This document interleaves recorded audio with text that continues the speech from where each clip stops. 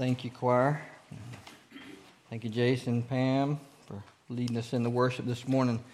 I love to see a bunch of children in church, don't y'all? Isn't that exciting?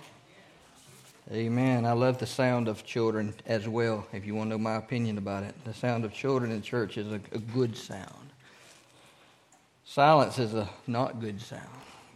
Let me share with you one thing I forgot this morning in the small groups, or in the announcements, was about small groups. We met Monday night. Several people interested in leading and being in small groups met this past Monday night and discussed some things. I laid out some curriculum, some guidance on small groups. And so be praying about small groups. If you are interested in being in a small group, want to be in one, not be in one, let me know. But there is a sign-up sheet on a clipboard right there going out the door. If you could sign up, these groups are going to start the week of April 10th, which is right after Easter. They're going to start, they're individual, they're group-based. And they're not always going to be on Monday, Tuesday, Wednesday, Thursday, Friday. It's going to be a flexible schedule. All the groups are flexible. All the times are flexible. It's not required that you have to make every single meeting, so don't think it's just that kind of a commitment. It is a commitment to want to grow and learn about the Lord, but it's a flexible schedule. And so we'll start the week of April 10th. I'd love to get everybody signed up that wants to participate by the 1st of April so that we can get the groups set up and make sure that we're ready to go by April 10th. All right? Amen? All right, be praying about that. And so let's move in our time this morning. So sometimes pastors preach a series of sermons out of the same scripture, out of the same book of the Bible, or same theme. A lot of times they do series messages. God lays series on pastors just like He lays individual messages on them. So sometimes you'll tie some things together. And so I preached a passage of scripture last week, and then when I was studying that passage, there was so much information in there. There was so many truths in there. There was so much valuable information in there. I preached a specific section of the scripture last week, and so this week we're going to look at some of that same scripture. I went from Matthew to Mark and looked at it in Mark, and I'm going to preach out of Mark this week.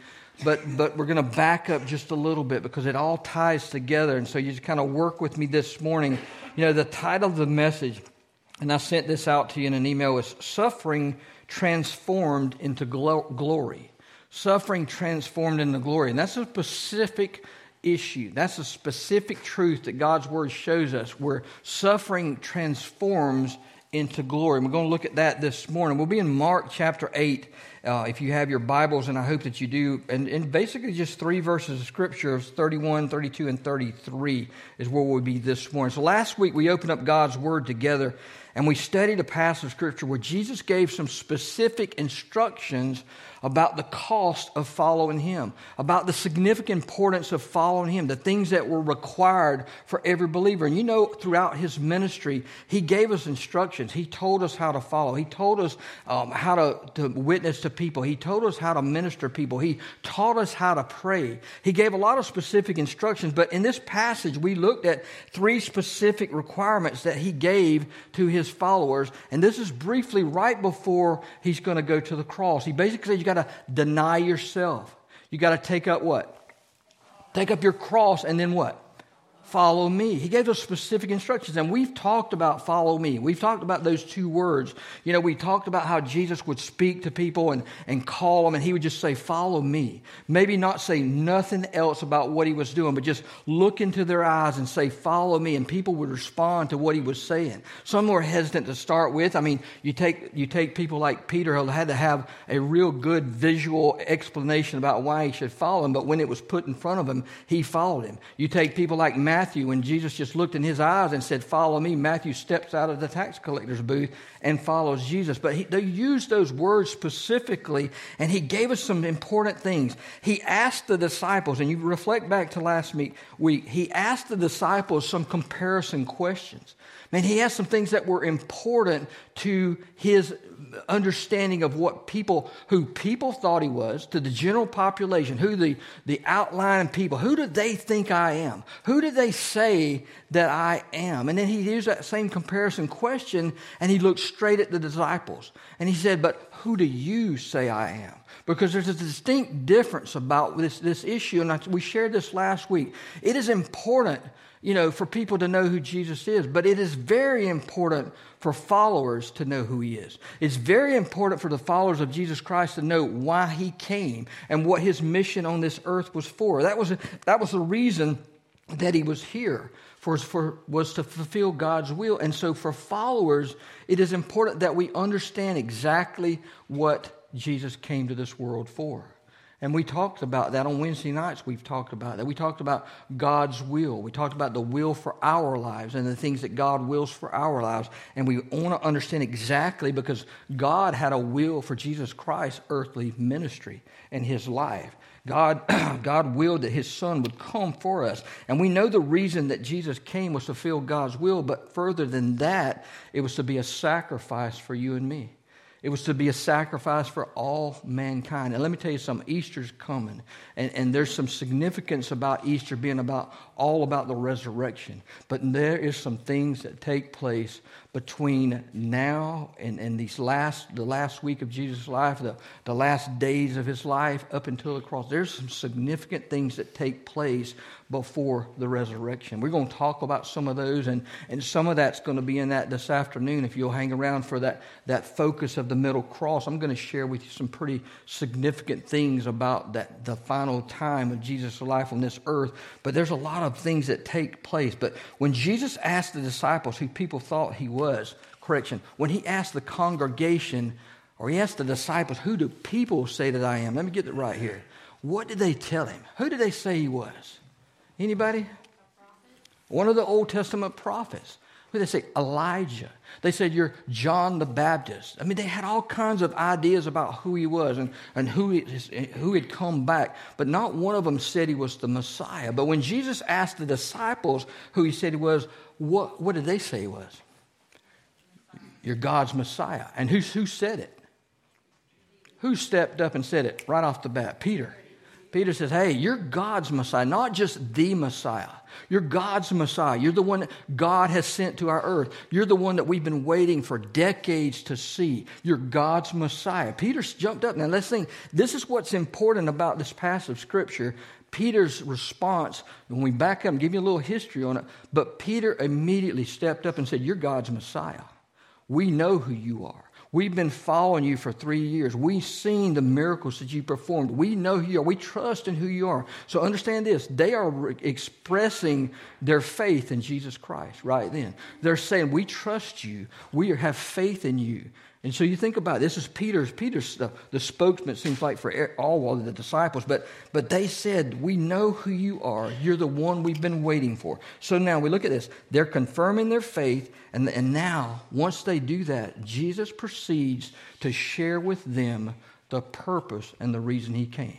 He was going with them to Jerusalem, but he was going to be crucified on the cross in that particular time. Now you think about it. This is the first announcement. Now Jesus gives this announcement on 3 separate occasions throughout the Bible and throughout Scripture. We can see that. But this is the first time, and so you got to understand it. He's telling the disciples, he's been teaching them all kinds of things, all right? And they come up to this saying, who do people say I am? Well, you're the Messiah.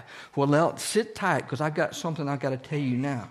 I'm going with you to Jerusalem, but I'm going to die there. The end of my physical life is going to end in Jerusalem. And so you think about that. So if you're able, will you stand with me in honor of the reading of God's Word this morning? We'll be in Mark chapter 8, just 3 verses starting in verse 31 through 33.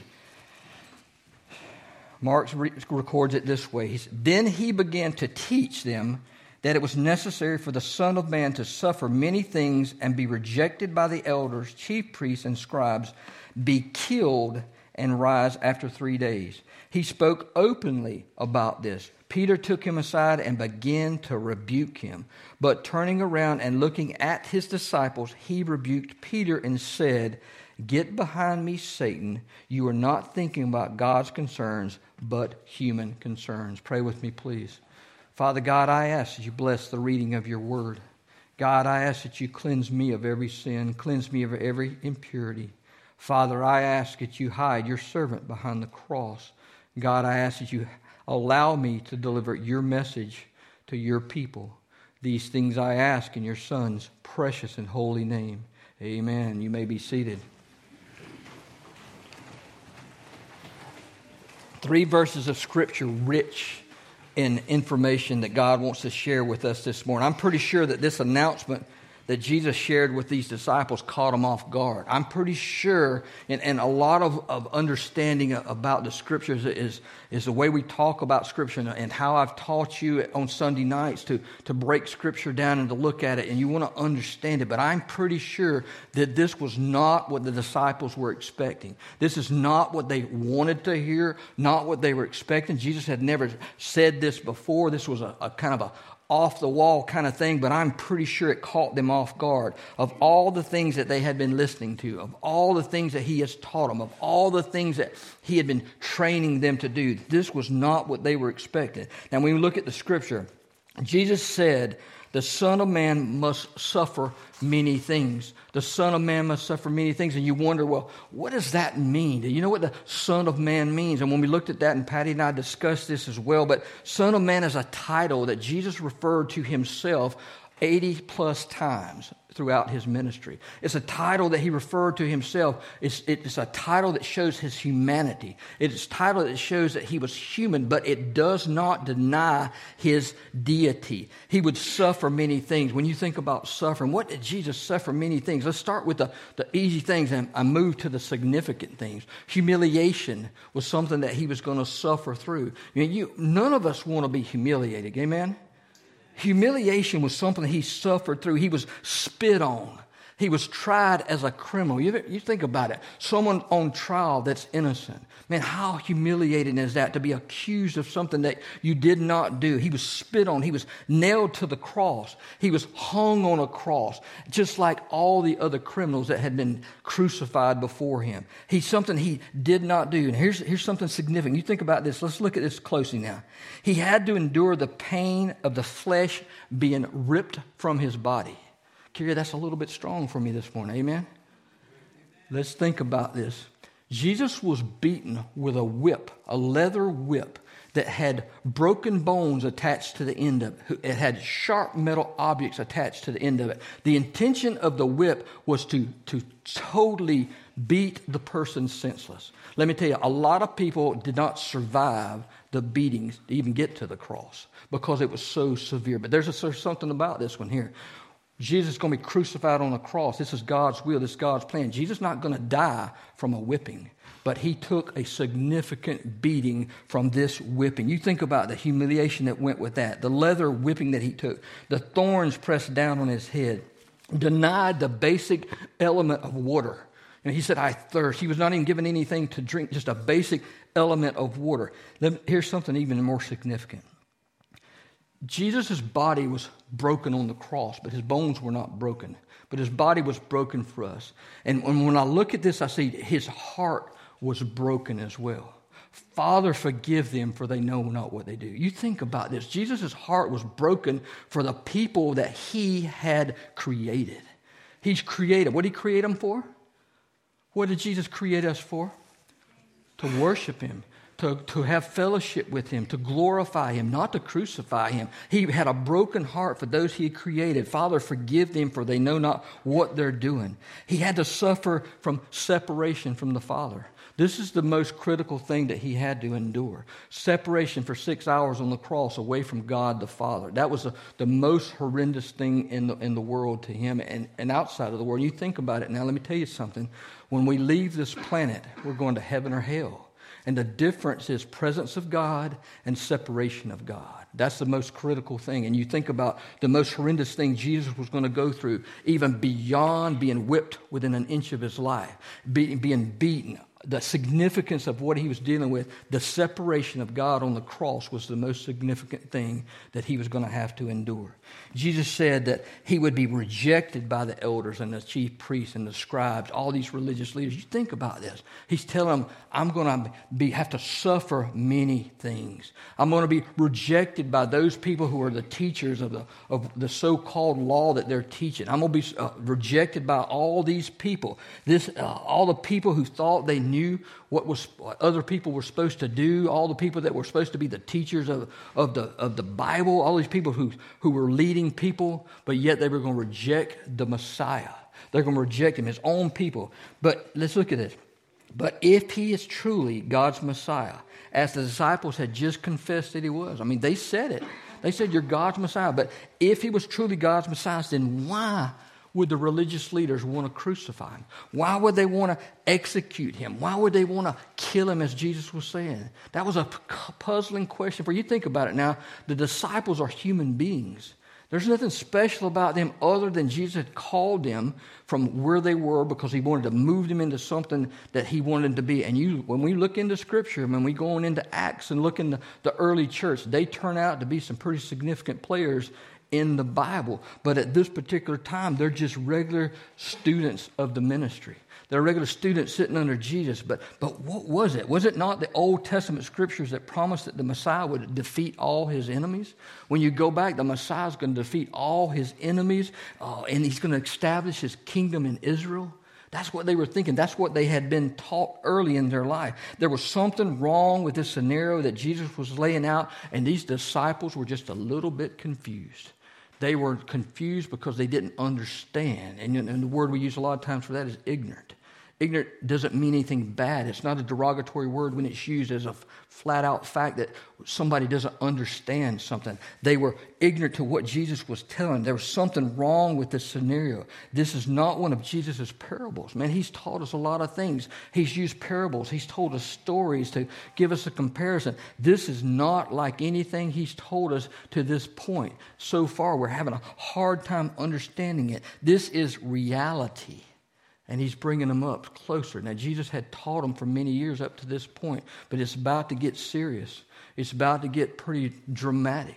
It's about to get to be a point where there's going to be some physical pain. There's going to be some separation. There's going to be some confusion that's going to take place. This is all reality. When you think about it, rejection and death certainly was not what they were expecting to hear from the Messiah.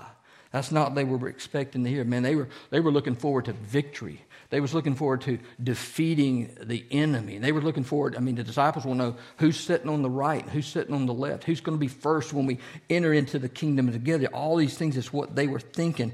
But now these words are different.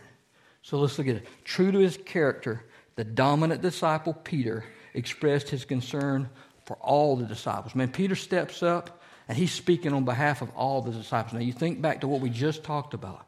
When he said, who do people say I am? Peter steps up and said, you're God's Messiah, right? Same scenario. We're talking 10, 15 minutes later. Peter jumps back up again and says, hold up. He's the Speaker of the house. He was quick to respond initially. He was quick to respond in this situation, and he's quick to respond with a sword in the Garden of Gethsemane. Amen? He's quick to respond with this. Peter was quick to respond, and when he was asked who he was, but he was also quick to respond in this scenario right here. Now let's look at this right here. One moment, Peter was led by God to confess his faith in Jesus Christ. One moment. The next moment, he's speaking like the words of Satan coming out of his mouth. One minute, he's a rock, and the next minute he's a stumbling block. The Bible says that Jesus spoke openly about what was going on and what he had to do, and Peter rebuked him. Basically, Peter took him aside, took Jesus aside, and here's a key thing. This is Kerry paraphrasing. Jesus, you don't need to be talking about that in front of your disciples. Jesus, you don't need to be talking like this in front of us. This is not something you need to be saying. Now, that's not in the Scripture, okay? That's Kerry paraphrasing what I just scenario. A human being like Peter, somebody that's dominant, taking Jesus aside and saying, hey, don't be talking like that. No, we're not going to let anything happen to you. And I'm going to go all the way with you. I'm going to stand right beside you. I'm not going to let any of that you're saying happen to you. You think about it. Can you imagine thinking that you need to counsel Jesus Christ? Huh? Can you imagine that? Now, if you want to counsel somebody, in order to counsel somebody, you have to know more about the subject than they do. Amen? Can you imagine what Peter was thinking when he said, Lord, you're just not looking at this from the right angle. You're looking at this from the wrong angle. Jesus, can I give you a piece of advice? Because you might not be looking at it from our standpoint. Well, let me tell you something, church. He wasn't looking at it from their standpoint. Amen?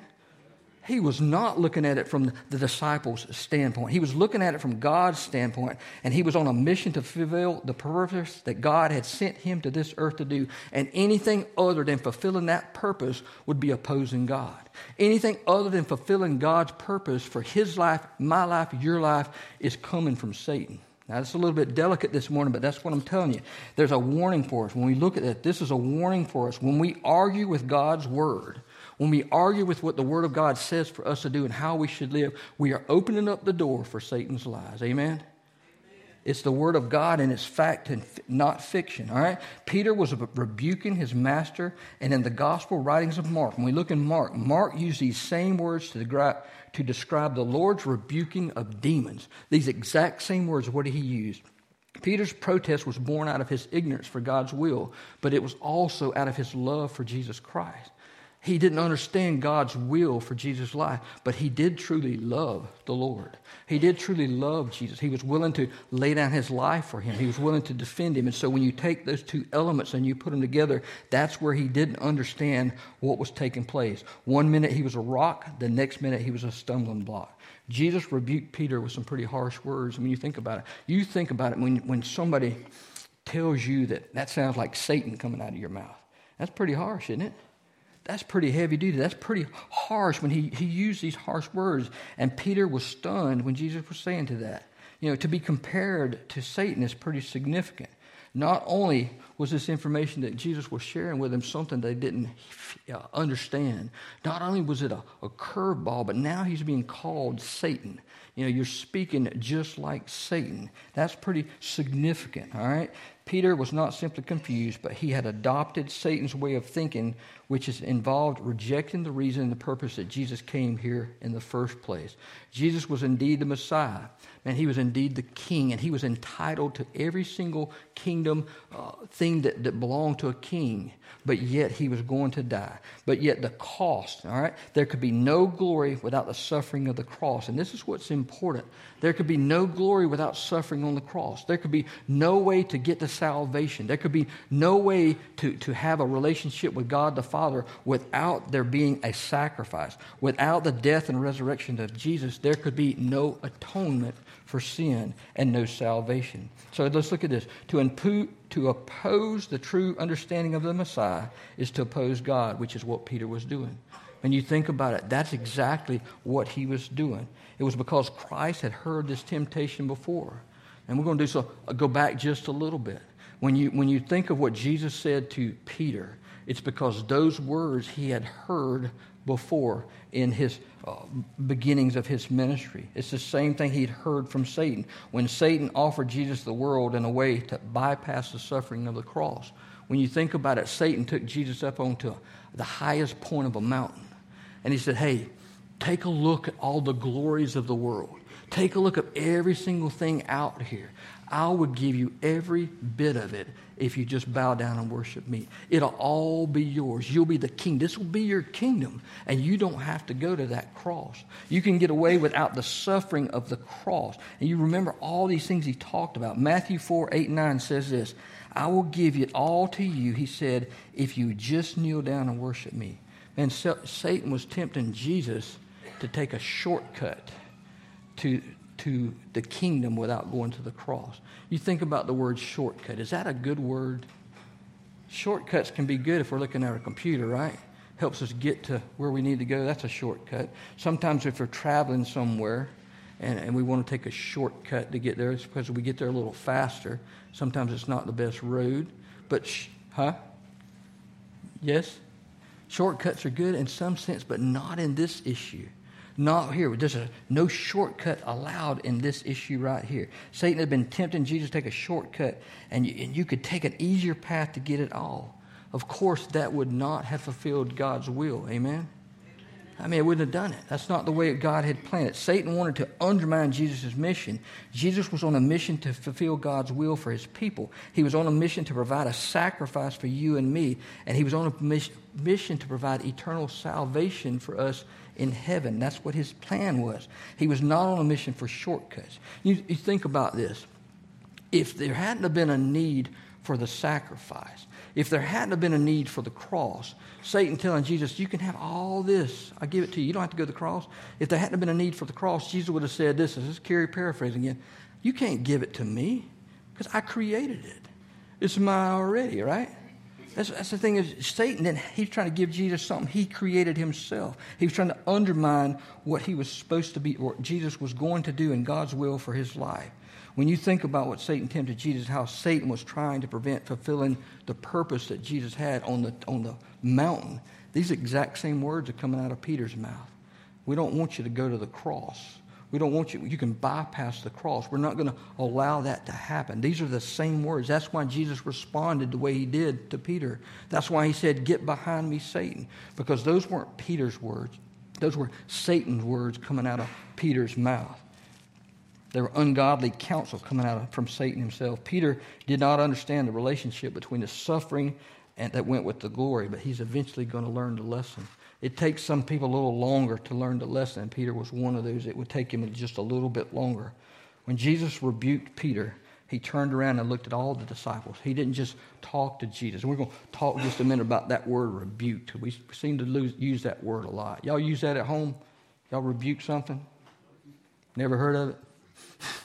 We don't use that word, but I'm going to tell you, let's talk about it just a minute. Jesus turned around, he rebuked all the disciples, all right? Because they all agreed with Peter's assessment of the situation. They were all in it together. They were all brothers in it together. I suspect that this conversation between Peter and Jesus was not a quiet one.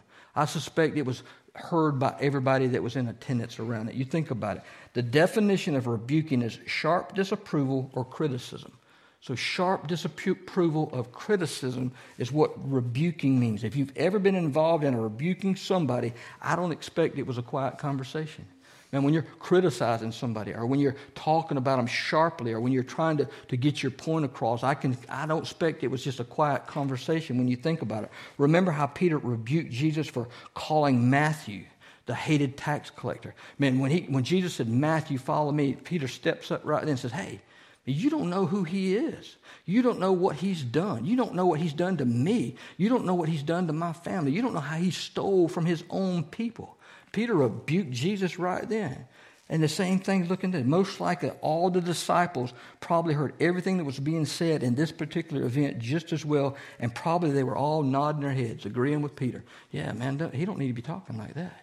He don't need to be saying that about us. They were all agreeing with Peter. They were probably mumbling under their voice about this being some kind of far-fetched issue that Jesus was laying out on them. You think about it. The disciples had a difficult time understanding how their Messiah could even suffer and die. Man, how can the man that turns water into wine die? How can the man that can bring people back from the dead, how can he die? They're having a hard time understanding this issue. But when you think about it, what Christ was saying to the disciples, and you do look at it from their perspective, from a human standpoint, you do get a little bit of a tougher time understanding what Christ is trying to tell them. Jesus had called these men to follow him. He had made it clear that they would have to deny themselves, that they would have to take up their cross on a daily basis and follow him. He'd made that point clear, and they knew that whatever happened to Jesus would most likely happen to them. You think about it, man. There was danger just being associated with Jesus and just being one of his followers. You know, they had to travel a lot of times by night. A lot of times they had to move before certain things would happen, and it was always on guard. And they knew, the disciples most likely understood that, you know, we're a follower of our teacher. We're the follower of the rabbi. Whatever happens to the rabbi will most likely happen to his teacher, which is enough for them to want him to not be talking about dying on the cross.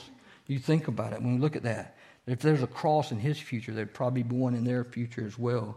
To them, that was reason enough to deny it. In spite of their devotion to Christ, the disciples were still ignorant to the true relationship between the cross and the crown. And there's a difference between that, and there's a relationship to it. There had to be suffering to have glory. They were following Satan's philosophy Satan's philosophy is glory without suffering instead of God's philosophy, which is suffering transformed into glory. Let me tell you something, church. You got to follow one or the other. You got to follow one or the other of these philosophies. You either follow Satan's philosophy or you follow God's philosophy. Church, there's a decision to be made. The cross had to be part of God's plan. It didn't mean it was going to be easy.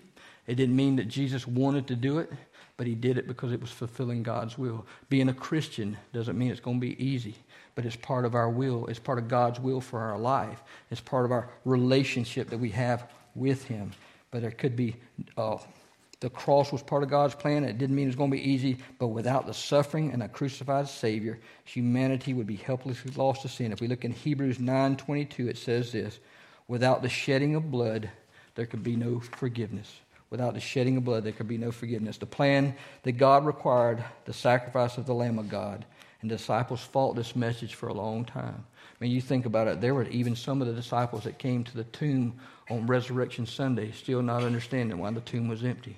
They still didn't understand, a lot of them, because of a human aspect. They didn't understand what was taking place, but yet they came anyway.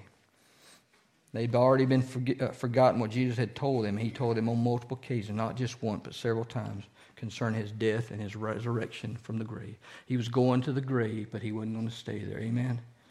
Man, God loves us. Man, I tell you that every week. God loves us so much. I can't tell you how much he loves us because I don't understand how much he loves us sometimes because it's so big. Man, it's as far as the east is from the west and as far as you can reach. But he loves us unconditionally and he wants to have a relationship with us and he offers heaven as a free gift. Man, it's not something we earned and it's not something we deserve. Let me tell you something. If you come this afternoon, I'm going to tell you, the thief on the cross, he didn't earn it and he didn't deserve it. But God gave it to him. And he loves us the same way. John 3:16, for God so loved the world that he gave his only begotten Son, that whoever believes in him should not perish but have eternal life. Ephesians 2:8 says, by grace you've been saved through faith, not of yourself. It is a gift from God, a free gift from God. Man's a sinner and cannot save himself. We needed a Savior. Romans 3:23 says this, all have sinned and come short of the glory of God. Sin is a barrier, man. It's a blockade. It's a roadblock. We can't get to God because of sin, and he can't get to us. And he don't look upon sin, which is why he turned his back on Christ on the cross. When Jesus became sin for you and me, Christ turned his back on him. And there was a period of 6 hours that he didn't even speak to him. I mean, he was on his own. Sin creates a barrier, and we have to have a solution. And Christ on the cross was our solution. He provided salvation for us, and he provided eternal life. Romans 10:13 says this, whoever calls on the name of the Lord shall be saved. Whoever. It doesn't matter who you are. It doesn't matter what background you have. It doesn't matter what you've done. It says in the Scriptures, whoever calls on the name of the Lord shall be saved. And you place your trust in Jesus Christ. It says right here in the Scriptures that he's going to forgive you and he's going to write your name in the Lamb's Book of Life. Friends, when our time is over, man, we're going to spend eternity in one of two places, and eternity is too long to be wrong. We're either going to spend eternity in heaven with Christ, God the Father, God the Son, God the Holy Spirit, or we're going to spend eternity separated from him in hell. And the choice that we make on this earth determines where we spend eternity. Romans 10:9 says this, if you confess with your mouth that Jesus is Lord and you believe in your heart that God raised him from the dead, you will be what?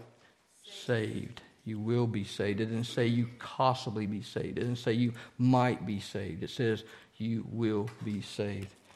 If you don't know Jesus Christ, I urge you to clear that up today. In a moment, we're going to have a hymn of invitation. If you don't know Jesus Christ as your personal Lord and Savior, I urge you to come down and speak to me this morning. Our deacons will be down front. Maybe you just need to come to the altar and pray. Whatever the issue is, certainly the altar is open for you. Our deacons are here to pray with you. I'll pray with you.